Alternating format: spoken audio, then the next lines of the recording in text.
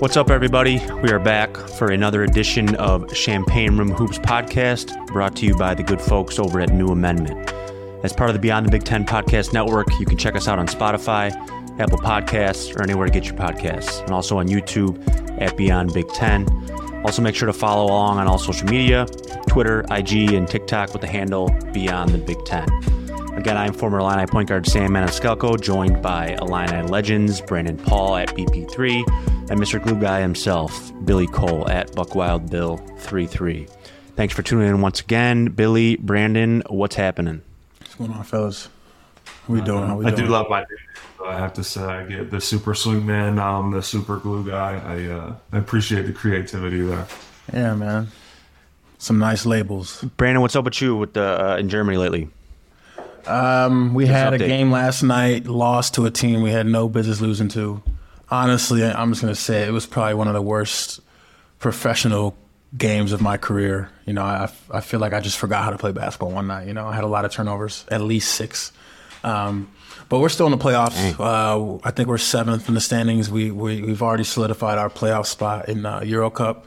We're just basically playing for home court advantage now. So we got 2 more games until those playoff settings are set. And we got I want to say 10 to 12 left in the German league. Yeah, so things are moving along, man. Bill, you got a new background. Are you in a Dunkin' Donuts bathroom, or what's going on with you? Yeah, we had some technical issues at the office I normally record at. I don't know if they put a new firewall in because I was eating too much memory up with this Champagne Hoops podcast, or if I don't know what happened, but I had to scramble. So now I'm actually at my mom's house. I'm locked in her computer closet. I thought for sure you'd bring at least that young King Cole picture with the ball with you. Hold it up over your shoulder. Definitely. Now you feel like me. We got clear backgrounds now. I look like I'm in a jail cell. You sound like it too, man. All right, so last time we talked was weeks ago. Bill and I, Brandon, we missed you, by the way. Last week, Bill and I did the the live pod at Over Under Bar in Chicago, which was a great turnout. So if anybody's watching that was there, thanks for coming out. It was cool. Yeah, we had 3 separate pods, right? Yeah. Place was pretty crowded. It was a good time. No, it looked like it was a good time. I definitely had fun. Yeah. So we talked a little bit about, we talked about a lot on that pod, but when all 3 of us were together last, we were heading obviously into the Big Ten tournament, talking about teams we did want to play, didn't want to play, and then previewing some NCAA stuff. So now here we are. Season's over. Illini finished, I think, 23-11. But anyways, let's get into first. Brandon, you mentioned you did not want to see Penn State. I think, Bill, you mentioned that too in the Big Ten tournament. Mm-hmm. Well, we got Penn State, and we got beat by them. So let's talk just a touch on that game a little bit. Yeah, it was another situation where, they just came out and outperformed a lot of different aspects. Didn't want to see them for many reasons, but it's like they're kind of like our kryptonite. We just couldn't get over the hump against them, and they play hard, they're well coached, and that was one matchup I didn't want to see, just like we said before. Yeah, I kind of put my theory to the test, right, of let's, I had said a few episodes ago, let's just lose the Big Ten first game because who cares about it, and let's put every ounce of energy we have into the NCAA tournament, and it looks like that has also failed. I just think, like the Penn State game, we talked about stopping Pickett, which we did okay with. But the one thing you can do is let the role players get off, and that shooter on the outside, he killed us. But they're a good team. They won. They won a tournament game. We have the posterity to look back and say, look, that team that beat us 3 times is a good team. But it just never really clicked for us at the end. We've been talking about it all year, which is the roles and the role defining and who does what on the team. And it just seems like we thought we had it figured out in February. And I think the last month has really told us we know nothing. And we pieced together kind of a ragtag group that's really talented. But at the end of the day, I think all Illini fans are tired of hearing the T word at this point, because it just never looked like they had played together ever in their life. Mm. Yeah, so disappointing, Big Ten tournament. But still, I think there was a little bit sliver of of hope for Illini fans that, hey, regular season's over, Big Ten tournament's over, we got our seed, our selection, we got our matchup. Then we roll into the NCAA tournament as a 9 seed, which we pretty much thought the last 3 to 4 weeks that we'd be in that 8-9 slot, and it was all going to be dependent upon a matchup. I love that as soon as the bracket came out, the committee loves that Kansas, Bill Self, Illini. I mean, I know it obviously didn't work out, but they love that storyline. But anyway, so Illini gets matched up against Arkansas, a team that was 8-10 in the SEC, super athletic. The line came out. I think Arkansas opened up at -2.5. I think it eventually moved. But anyways, a tough matchup for Illinois. And like I said, maybe there was a little bit of sliver of hope from Illini fans that, hey, listen, postseason's here. This team's going to turn it on. We talked about that switch maybe being flipped a little bit. Maybe we hoped that could happen, but it was very evident from the start that in that game that wasn't going to happen, and we were completely outmatched. Yeah, I mean, it's just going to sound like I don't even know how to creatively come up with something for the fans of this podcast, because, I mean, what killed us at the end of the day, right? It was turnovers. Coleman Hawkins had 6 himself. It was the transfers that were supposed to be all-stars and carry us.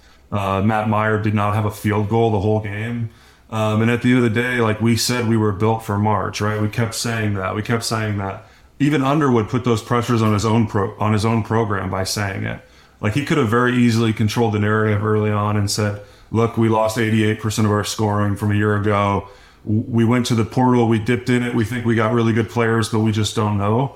But instead, we won those early games against UCLA. We won the games against Texas. And then we had this narrative all season that anytime something went wrong, it was well, we're built for March. Mm-hmm. But the problem is, 1 or 2 bad luck things happen. Epps is out and doesn't really play. Now we don't have a ball handler. Yeah. And the other bad luck thing is Arkansas is really, really good. They're in the Sweet 16 now. They ended up beating Kansas second round. So we do have a couple, if you do look back, and we do have a couple bad lucks. We've gotten bad draws in the first and second round the last couple of years. I mean, to play Loyola 2 years ago, they were really underseeded, I felt like. So it's a lot of bad luck, but it's also, I think the program needs to do a better job of controlling the narrative, because now we've got those Illini fans out there who we all know on this podcast aren't the most reasonable, and they're going to start to get the pitchforks on it if we don't start winning games in March. Yeah, I agree with that. And you talked about it yourself, Bill. Honestly, the last 3 or 4 podcasts, we want to stay away from the 8-9 seed because Kansas is waiting there. Lo and behold, like we just saw, we get the 9 or 8 seed, and who's waiting for us? Kansas, but we got to get past Arkansas first. Arkansas has a few guys who are on the NBA radar. Definitely some very, very talented young players, just like we have. But they came to play, man. They came to play. Hats off to them. Obviously, they went to the next round, knocked off Kansas.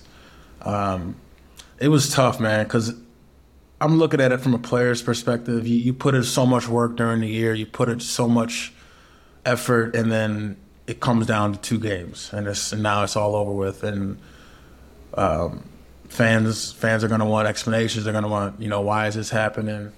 And like you said, unfortunate events happen. Epps goes down, and now our offense looks a little bit even more confusing than it had before, just because there's not that core guy bringing the ball up, handling the ball. Now they have guys that can handle it. They have guys that can start an offense, but when you're talking about a full game, you're talking about a 40-minute game at such a high level, you really need that.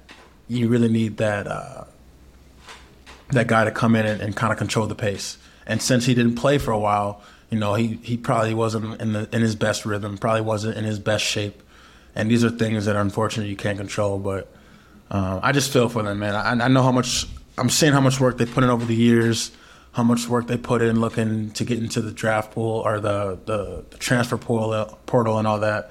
And you can't help but to feel for them, I thought Bill and I actually watched the game together, too, the other night. I thought that was a perfect microcosm of our season in a nutshell, that game. It was just a little sloppy, slow start, which we've talked about the last 6 weeks. Couldn't get anything going offensively in the first half. Defensively, we didn't know what the hell we were doing. And then, of course, and Bill said this too at halftime, he's like, this is just like about to be another game where we come back in the second half and make a big comeback and end up losing by 4, which is basically what happened. So, and I feel like the last 6 weeks especially, that's what Illinois has been, or at least what they've showed. They've been a little bit dysfunctional, disorganized, don't know what you're going to get on a nightly basis. Just shitty starts in first halves and not able to find a rhythm. And then in the second half, Underwood either rips them at halftime and they come out like a whole new different team in the second half. But unfortunately, it's bit them because they've had too much of an uphill battle in the second half of these games. It was almost like I was thinking like maybe they should just start the game down like 15-0. Underwood should put a petition in like, let's just start the game down 15-0. Maybe our guys will come out and like they do in the second half. But yeah, just the whole season, right? The frustrating thing, and I mentioned this when we had our live pod at Over Under last week. As a fan and an ex-player, this is probably the most frustrating Illinois team that I've watched and followed since my year.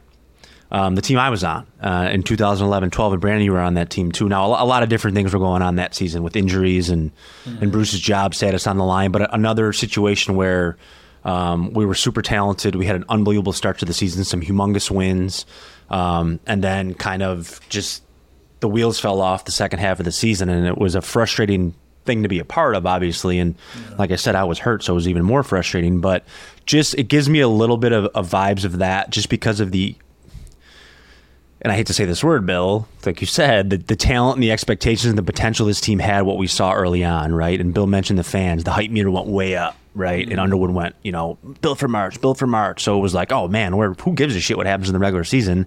Everybody had this mindset like, we're going to the second weekend in March, blah, blah, blah. And it was just frustrating. We never had an identity. I don't think at any point in the season we got on one of these podcasts and talked about a game and said, you know what, this is the team that we've kind of molded into. We're a defensive team. We didn't have that once. We had spurts of some awesome offensive outings from individual, players and individual performances throughout the season. Had some crazy comeback wins, but nothing of the sort of that we could hang our hat on and say this is the kind of culture and team that Illinois was, and that was frustrating. I also think the guys kind of cashed it in.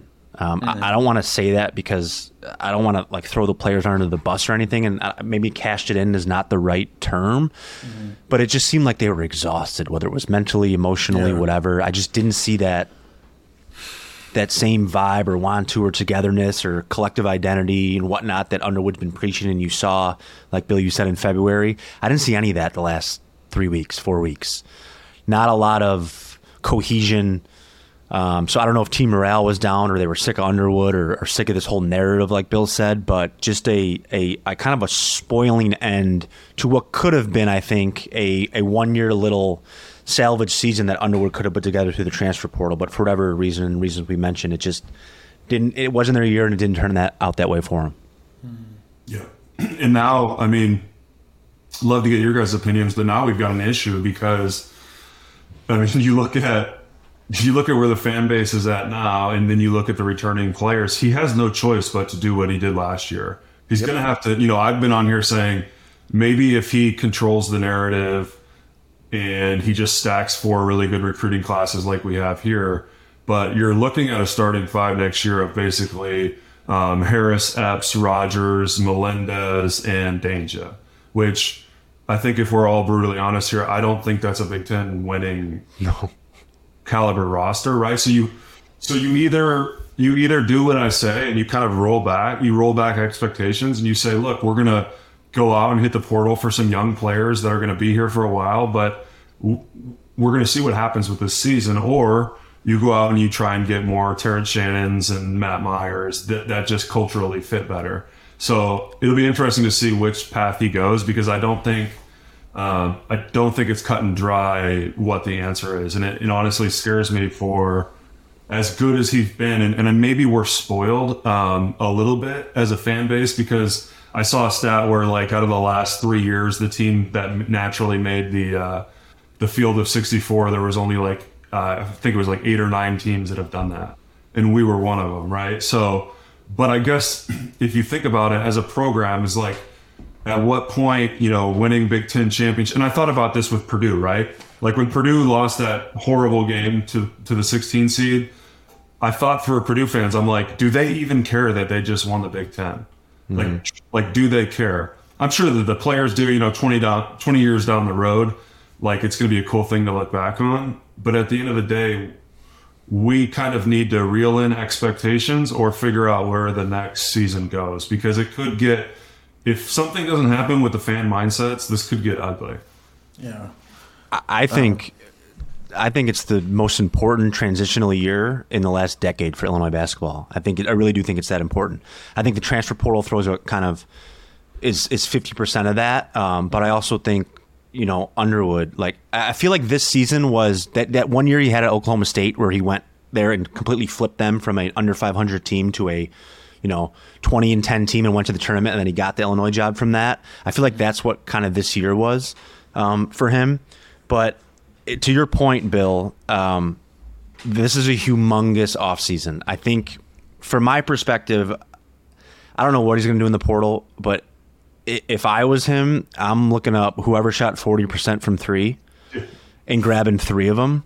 Yeah, I don't care how big they are, what they look like, it doesn't whatever. matter what position. Just I think there needs to be a premium. There needs to be a premium, and it shows in the NCAA. But there needs to be a premium on shooting, right? You have to do that, and guards, right? Guards win, but there needs to be a premium on shooting. You got to have a Funk from Penn State, right? A guy that is going to shoot 40-45% from three, and open up some more experience. That too. In that. I also, one thing I want to say too is don't be surprised if you see some staff changes. And I don't mean that as far as guys actually like leaving or whatnot. I mean, I think Chester obviously is awesome, and I think he's here to stay and I'm not saying the other guys are not, but I do think that a lot of times when this happens, you see a major staff change as far as like a ex-head coach that was successful elsewhere comes in and joins the staff, or somebody with a ton of experience comes in and joins the staff. So don't be surprised if I would love him to go get an offensive coordinator, right? Go get a guy that is solely responsible for running and controlling the offense from the day he gets there throughout the entire season. Let Underwood be the CEO, let him handle the defense, let him manage the team, everything. Go get an offensive coordinator, a guru, a guy that is just an X's and O's savant, and then put a roster together for him with all kind of different weapons, whether it's guards, whether it's shooting, whether it's guys that can put the ball on the deck and make plays, and see what he does with it. But don't be surprised if you see something with the staff. I mean, you guys both made great points. This will be the biggest offseason, because we live in a world where it's, what have you done for me lately? Like, obviously, we know what Underwood has done for the program. We know what he's done for the Big Ten. Him coming in and having the best record and having the most guys and all Big Ten team. And, he's put in the work and he's got the respect and he's got my respect. But we still live in the what have you done for me lately world. And lately, we haven't gotten past the first round. And fans are looking back. I mean, the last time we did that was 2013, right? Like, it's been a long time since then. So they're definitely looking for that. Bill, as far as your starting 5 next year, I don't know if you noticed, but you didn't add Hawkins in there. You think he's out of there? You think he's taking that lead? I don't know. Did you guys see his post game? I thought it was really telling. After the tournament, he was like super, super dejected and like very almost brutally honest about. I mean, again, Sam, like you said, I don't want to throw the super seniors under the bus, but I don't think they liked Underwood. He was like, Coleman was like, you know what? We had guys that basically did whatever they wanted all season, and the fans had every right to be angry. It sucked to even.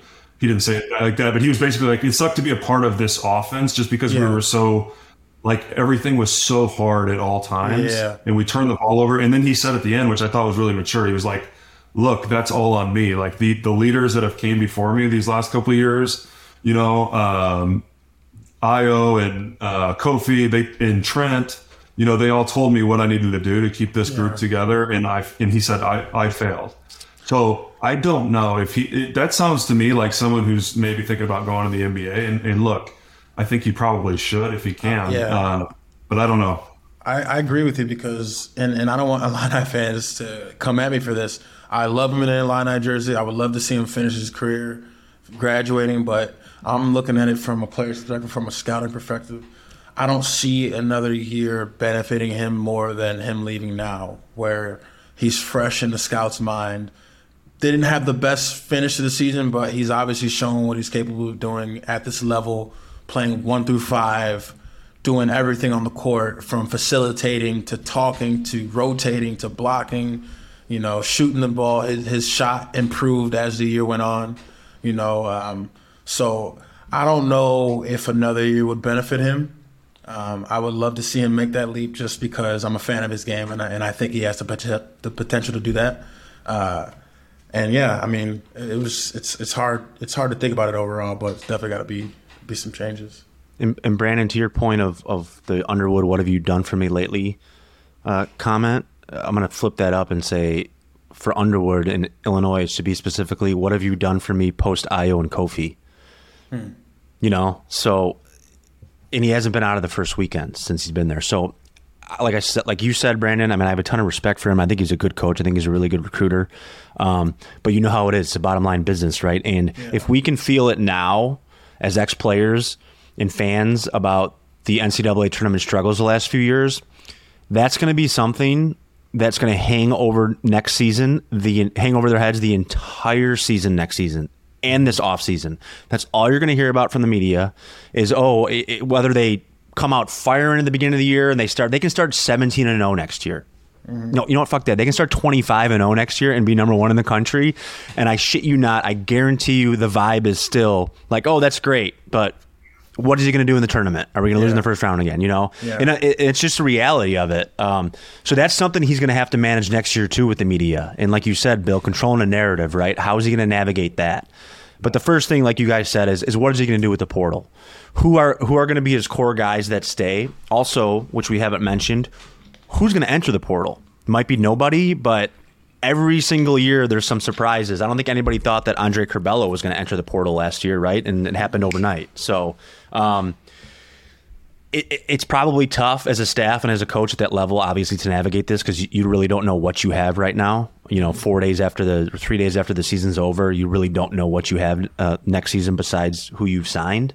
So it's going to be really, really interesting to see how he plays this out. Does he keep the core guys? He was very, very high in his post-game presser on RJ Melendez, talking about how he had a great game and he can build off that confidence. I thought he played well. I don't think that RJ Melendez should be a guy that's your top. If RJ Melendez, and this is no knock on him whatsoever, we've talked about him being a great energy glue guy off the bench, but if he's to be counted on as, and I might eat crow, but if he's to be counted as one of your top 3 players going into a season, I don't think that bodes well for what kind of team you've put together. Yeah, and I don't know if, like you said, Sam, I think there's sneaky players that are maybe looking to transfer, like you said, that we might not even know about. And if I had to take a bet on 1 or 2 right now, I would definitely put Melendez in that Same. 1 or 2. Totally. I'm in 100% agreement with that. Just seeing how sometimes he's coached, and I hate saying this because I've been a player, I'm still a player, but I'm watching, I watch everything. I'm watching everything now. When I'm watching the games, I'm watching body languages. I'm watching how guys receive stuff, how if a player goes to tell another player what to do or what they should do or what they did wrong, I want to see how he's receptive to that. I see all of this, and I didn't like some of the body language towards him from other people, but I think he's if he stays or if he goes, maybe it's just me. I think he goes crazy next year because he had a rough year this year. Probably didn't play as much as he would like. Probably didn't play as well as he would like. I feel like he's the type of player that his game is very random. It's very random. He doesn't have a particular skill set where you're like, watch out for this kid. Because someday he's a streaky shooter. He's athletic as shit.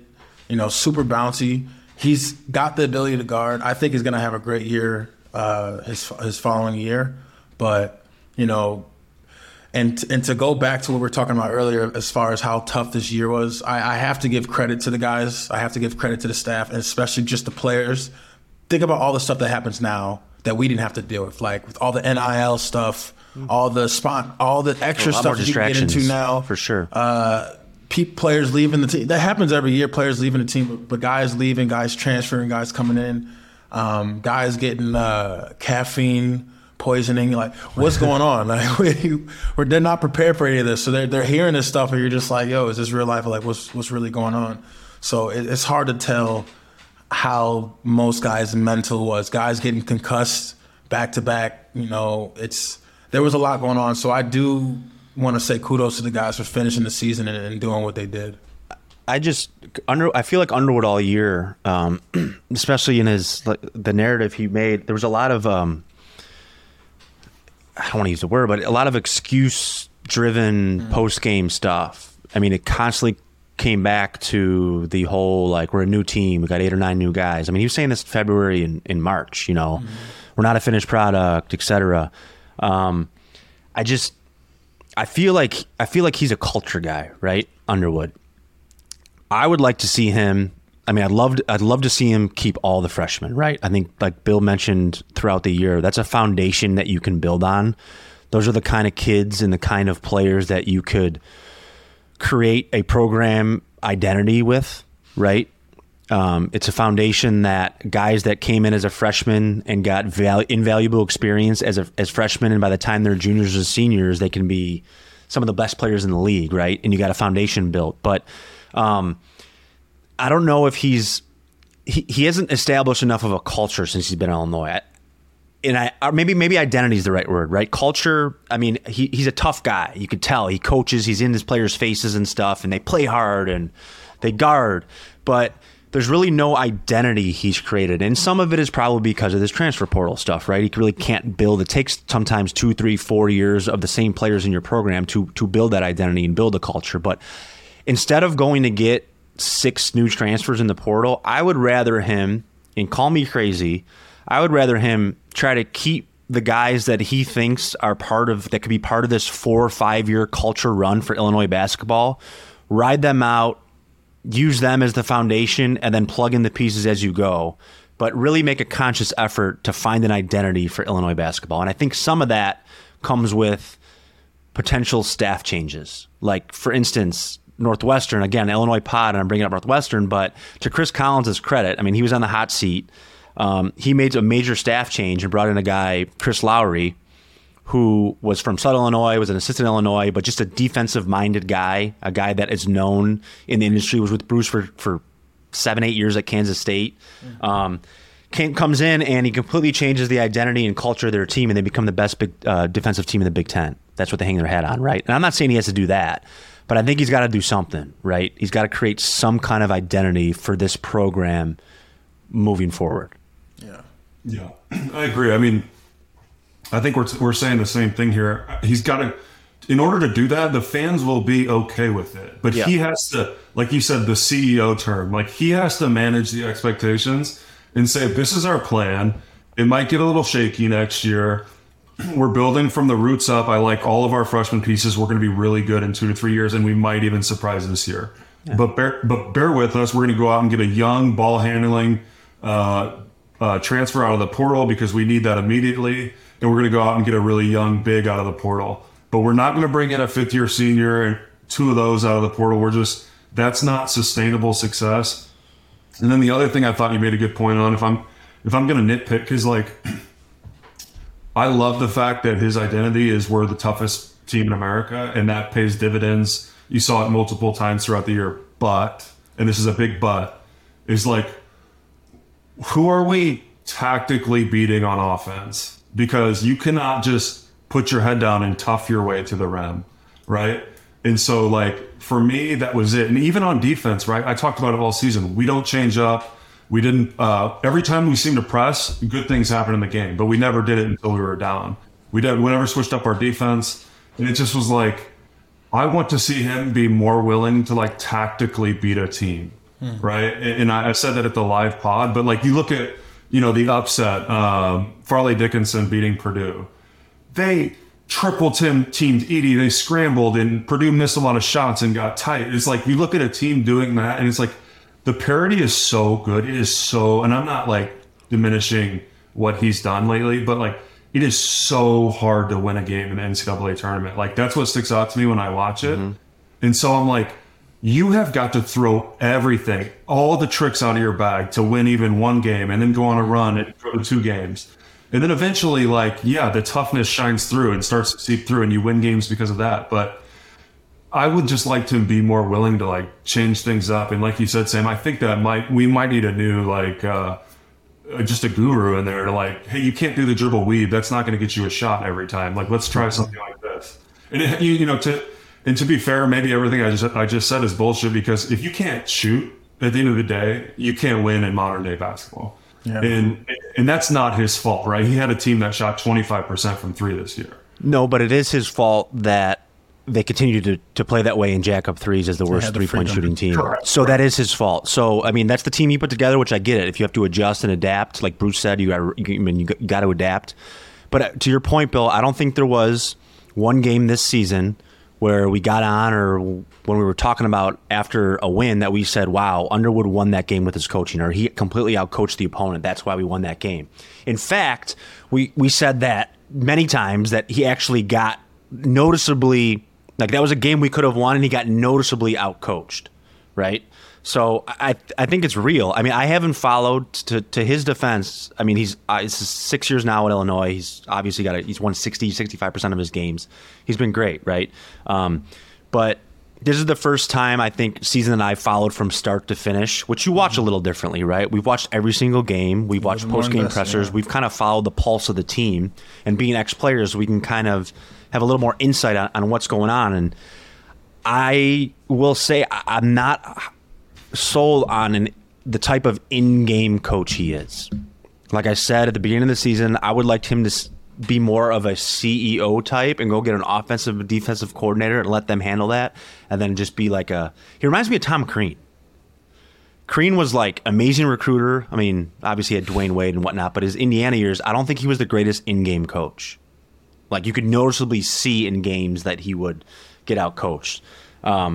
So I'm not saying he's a bad coach, so nobody go crazy here. I mean, I think he's good. About Crean. I just think he's when he was when we beat Indiana, they were number 1. He was in the locker room. He was in the locker room like on Tyler's shot. Yeah, he was just people were. Tracy looked at him. What fuck you doing in here, man? I knew about Tom Crean. He was such a psycho. He would clap next to me, and then, like, you'd be taking the ball out, and he'd, like, growl at you, like, yeah. He was a little different, man. He would look like he would just be in a different world. Like, it'd be moments in the game. I would, like, just look at him. We'd be shooting a free throw up and down the I would just glance at him. He would just be like, look at him, like, bro, what's going on in his head right now? I don't know that comparison. Random Tom Crean tangent, but I think that had to be said.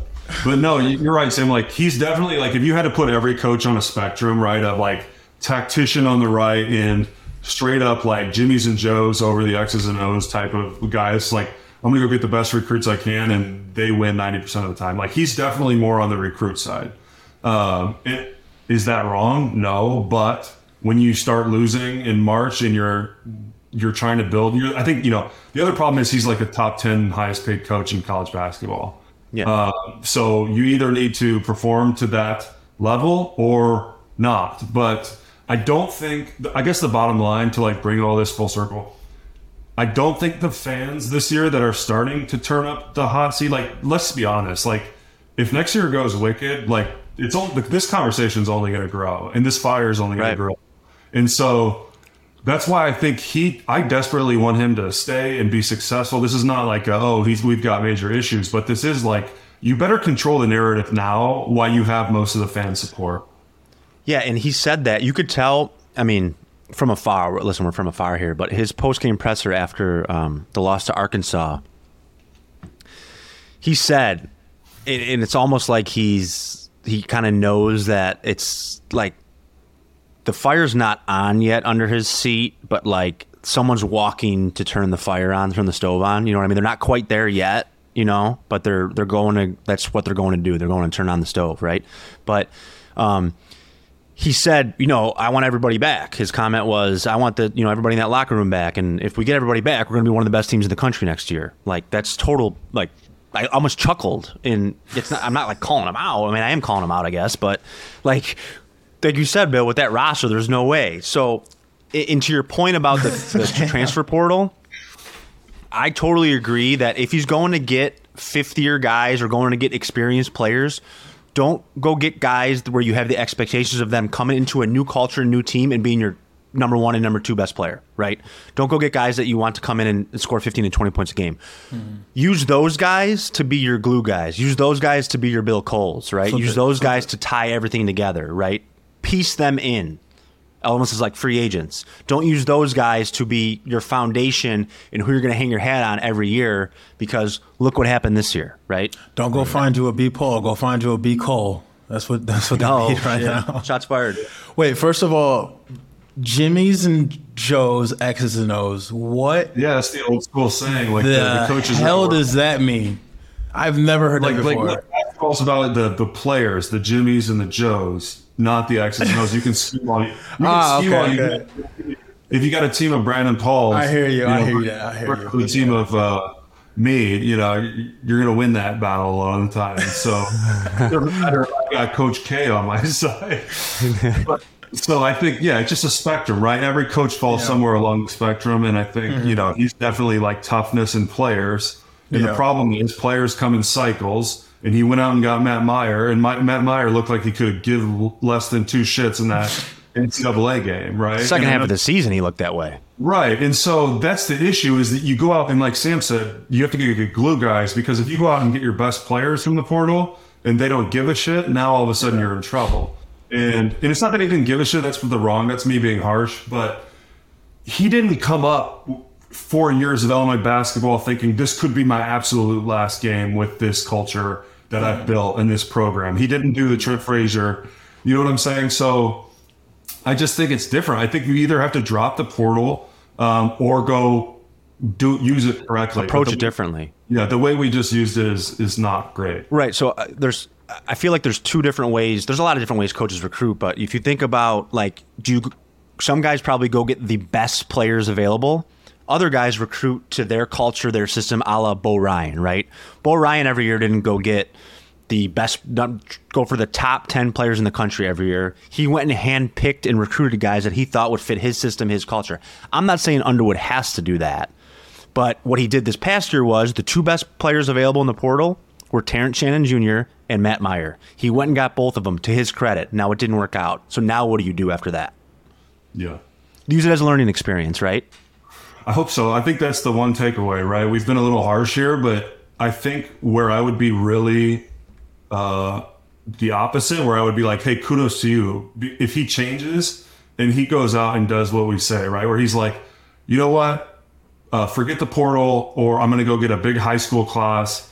I'm going to go get Jaden Epps 2.0. I'm going to go get, the next IO straight out of high school, or I'm going to go get a glue guy. We need a big man who's young, and I'm going to go get him. But I'm not going to go get some guy that is trying to hit the NBA and really wants to put up a bunch of stats at Illinois, because I don't know. But for me, like, culturally and buy-in, and when shit gets tough in the foxhole, and you've only played with someone for 7 months and you've got NBA aspirations right after that, it's like you start doing a lot of stuff for you and not what's best for the team, right? You look at those shots Matt Meyer took.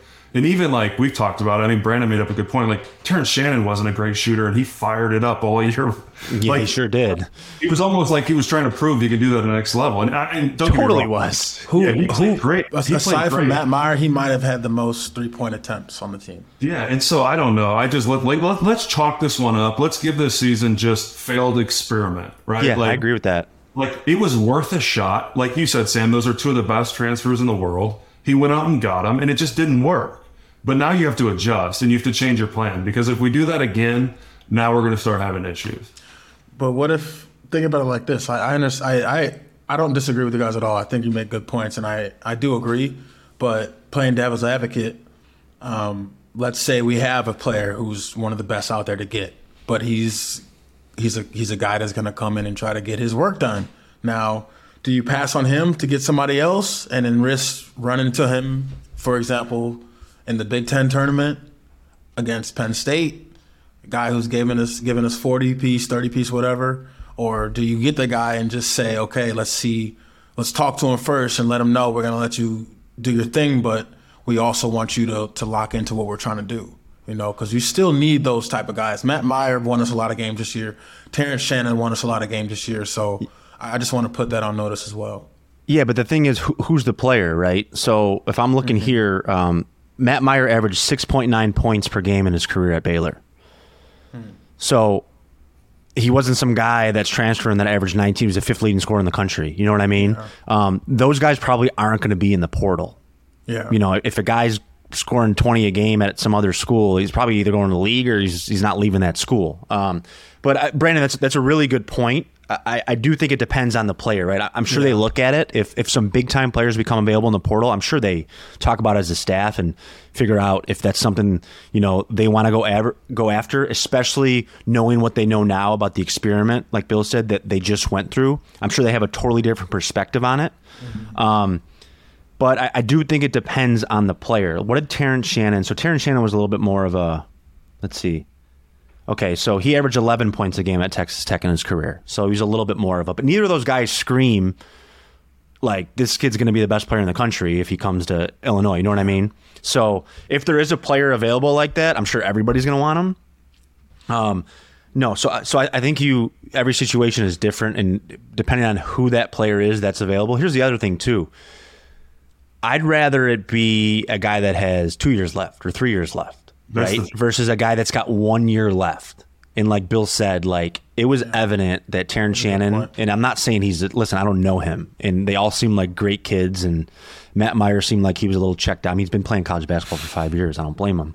But Terrence Shannon Jr., there definitely was a little bit of that, like he's trying to go to the league, right? It seems like Bill said, he had to come back and prove that he can be a perimeter player and shoot the ball well to get to that next level. And that took away from the team, and I'm sure it frustrated Underwood too.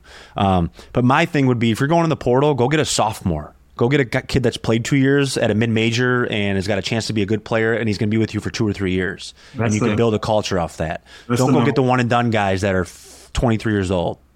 To me, that's the number one thing that we said all podcast is like, go out and get the best players in the world, but go out and get the best sophomores that are transferred. Go out and get the best. Go get the freshman at Furman who averaged 15 points a game in SoCon this year. He's hungry, right? And it's like, because like you said, like we all just bashed on this team because like they never came together, and that's fine. They looked a little checked out. But at the end of the day, like if you take the same exact roster and you give them another year, next March they're killers. They're a 2 seed. That's a phenomenal point. If this whole team had another year, we'd be talking about this completely different. We'd be like, his comment of being one of the best teams in the country, if they had another year, the same exact roster, I believe that. I believe they'd be a preseason top 10 team, and they'd be a much better team, right? Just because of the year under their belt. Yeah, I agree. Brandon doesn't agree. I can tell. He's shaking his head. I agree. You guys said it all. I don't want to belabor the point. You guys said it all. But it is, like we said, it's definitely an important year. This transition, I feel like something's going to happen with the staff. I don't think anybody's going to, or maybe not lose their job, but I just think that there's got to be some kind of shakeup, because you have to create like some kind of. I would like him to go because I think Underwood, he has that toughness about him, and I think with him and Chester, like no matter who you go get, you could be a pretty tough, hard-nosed defensive team if you get the right pieces. But I would just love them to be. Just try to become an offensive juggernaut, right? Like go get guys that are skilled, that are triple threats, right? That are high IQ, which we haven't mentioned at all in this pod. The one biggest gripe that we all had this season was shot selection, right? And a lot of the teams we lost to, like Penn State, take Jalen Pickett.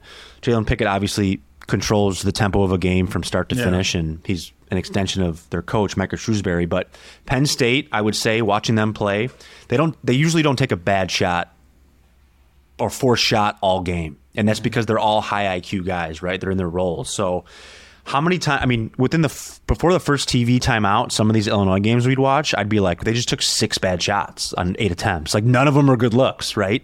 Like that's on the coach for sure to nip that in the butt early on in the season. And it's also the kind of roster you put together. But I would like to go get some high IQ skilled basketball players and see what he could do with those kind of guys. I think even if Jaden Epps and Cecile Harris both return, I think you still need a point guard that's going to come in and, like you said, high IQ, control the Phenomenal pace. point. And then you can even play the two of them together because you can put Jaden Epps at the 2 or whatever. At the 2, yeah, because he's got some scoring ability for sure. On whoever the best scorer is, you can have them both in the game at the same time. But you need a point guard that's going to control the pace, that's going to tell somebody, like, yo, we don't need that shot. Like, we can get that shot anytime. I could have took that shot last possession.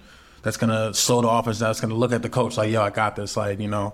So I think the point guard position is probably going to be the biggest one to fill. Not that's fill, a great but point. They need someone that's going to go in there and help facilitate. Because Cecile Harris, someone that's dynamic, player, right? Like you said, control the game. Yeah, he's more of a defender. I'm excited. Facilitator.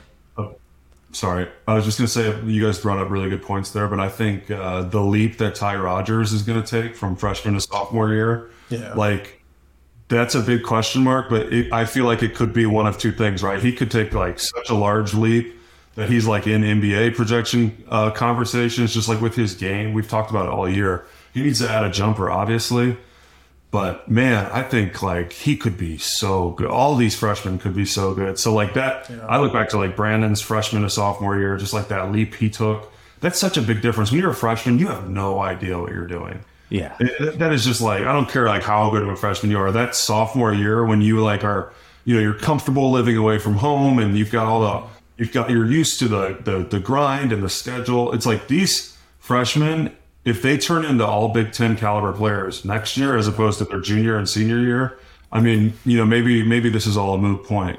So that's kind of the number one thing I'll be looking for early next season. No, that's a good point because as freshmen, you guys know, like everything's gravy, right? If you produce or you help or you're, you know, you get minutes, you're a role player, whatever it is, however you contribute, it's all gravy because there's really not a ton of expectations unless you're projected top 10 pick and you're a one and done guy. Everything's gravy. So now as a sophomore, like Bill said, you got a year under your belt. You know the expectations, right? You know what's expected of you on a daily basis. You're more comfortable. You're more comfortable using your voice, right? You've been around the program, around the coaches for a year. You've been around your teammates for a year. So that's an excellent point. Freshman to sophomore year is a humongous jump as far as being comfortable. I'm surprised he didn't mention him in the post versus RJ Melendez as the guy to make a big jump. You know, that's a good point, Bill. It almost felt like he was recruiting RJ a little bit there. You have to recruit your own players now. That's the messed up thing. Right. And I don't think that process just starts right after the tournament either. It's all year. You could tell. Yeah, with today's age where you can just, like we said, pull a parachute and get out of any program at any time, like they are recruiting their own players probably every meeting that they have. Like, hey, where's your head at? I just think like back in the day, how many players we would have had transfer off some of our leagues. I mean, it would have been, you're talking like 30 to 40% of the roster every year. Yeah.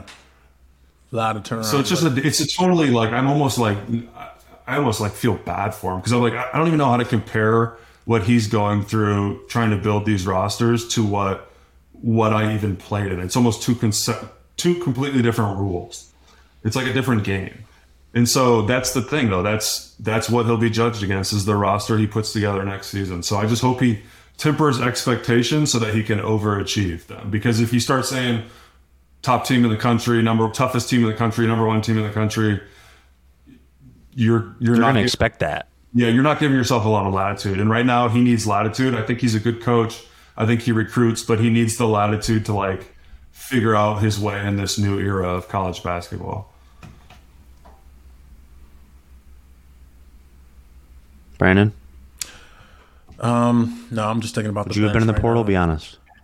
They asked me. I got asked one year, like, if somebody told me he was champ. I was like, I don't know what you're talking about. I always wanted to go to Illinois when I was in like 8th grade. I walked in my mom's room. She was watching them on TV. I think they were in the championship game. And I don't think I ever watched a college game before then. And I was just like, what's this? She's like, oh, it's Illinois. They're a few hours down the road. And they were in their orange jerseys. I was like, oh, I want to go there. And after that, I just always want to go to Illinois. It was literally just watching them on TV one time. And well, I've never heard that story. That's pretty dope. Yeah.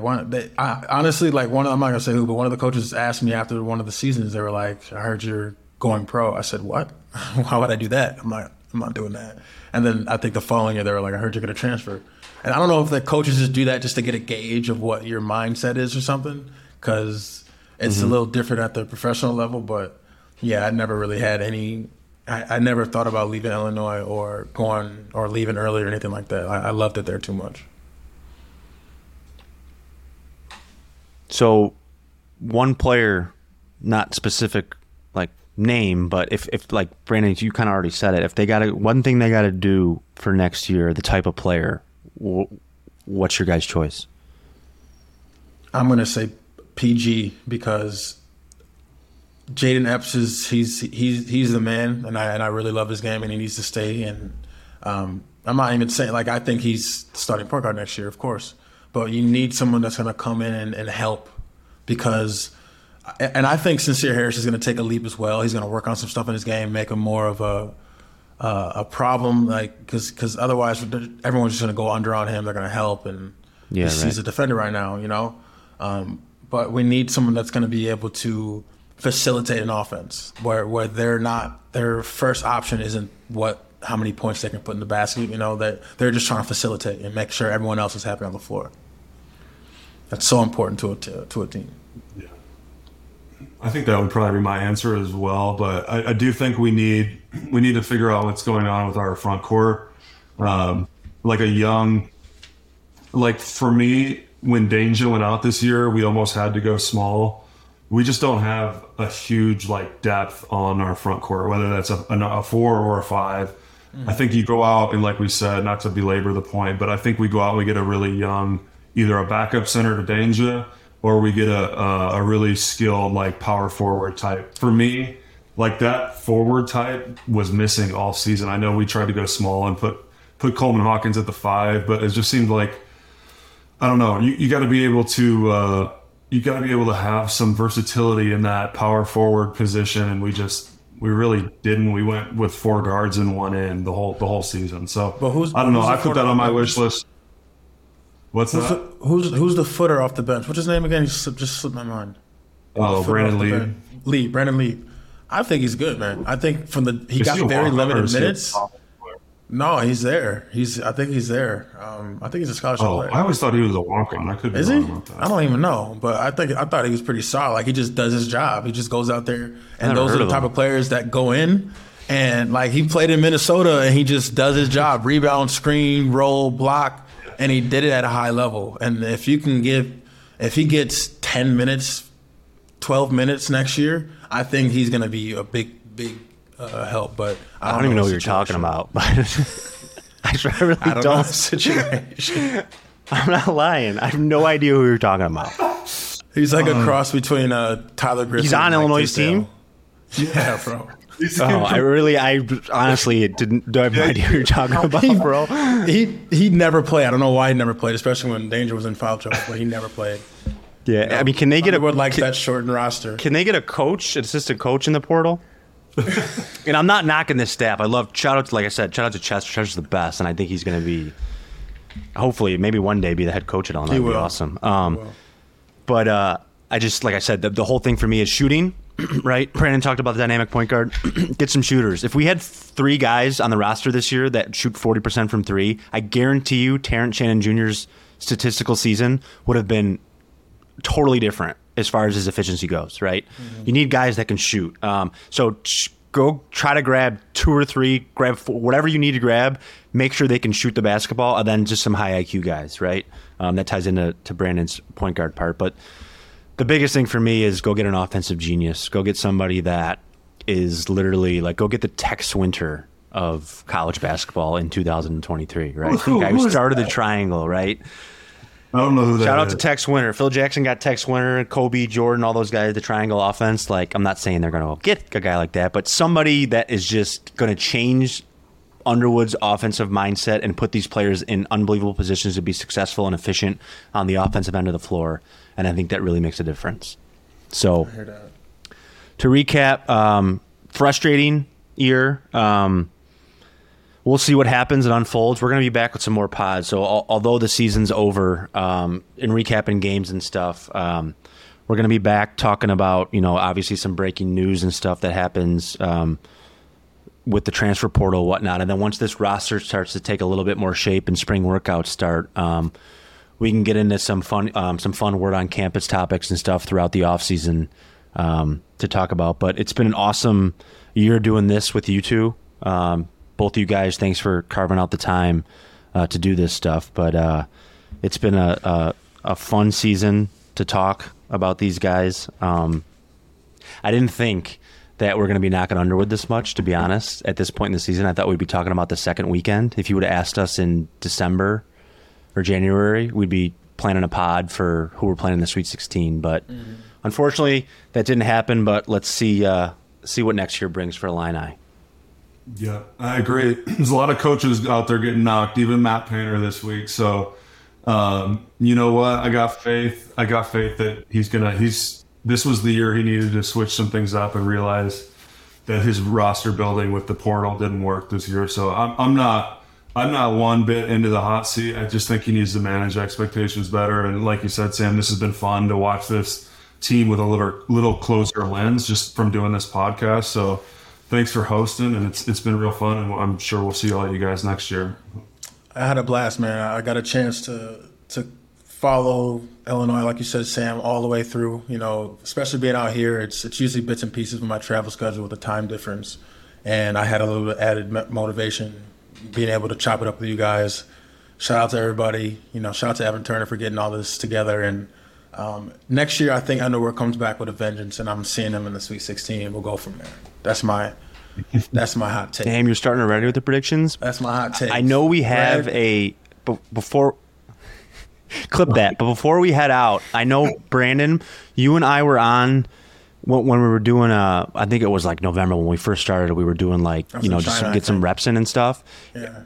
And we talked about prediction of records this season, and I think I was pretty close, but I'm not sure. We'll have to see if they even recorded that and clip that. But close. What do we finish, 23-11? Yeah, you were like, yo, we're going to be 18-2 in the Big Ten. No, and, come on. I was like 5 or 6 games off. I was like, what, bro? 5 or 6. How about last week when I told you were both dumb and Purdue was going to go to the Final Four?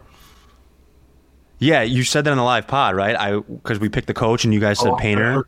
That was the live pod. Thank God. And I was like, dude, I don't know. I'm not a big Purdue guy. Although I did see Evan posted to his Instagram that he had him winning the national championship. So that was Purdue. His whole bracket is jammed up. All right, fellas. All right. Thanks for joining Champagne Room Hoopers podcast. We'll see you guys in a few weeks. Beyond the Big Ten is a network of podcasts that aims to be your go-to resource for all things Big Ten. We cover the entire conference with shows hosted by ex-players and athletic alumni, aiming to be your go-to source of information and entertainment for your favorite team. Hosted by ex-Big Ten players, media, and insiders, our podcasts are focused on giving diehard fans and those alums an inside scoop about the teams and people that make the Big Ten Conference one of the most watched and most talked about conferences in sports. We're excited to talk Big Ten basketball with you wherever you may be. Subscribe now.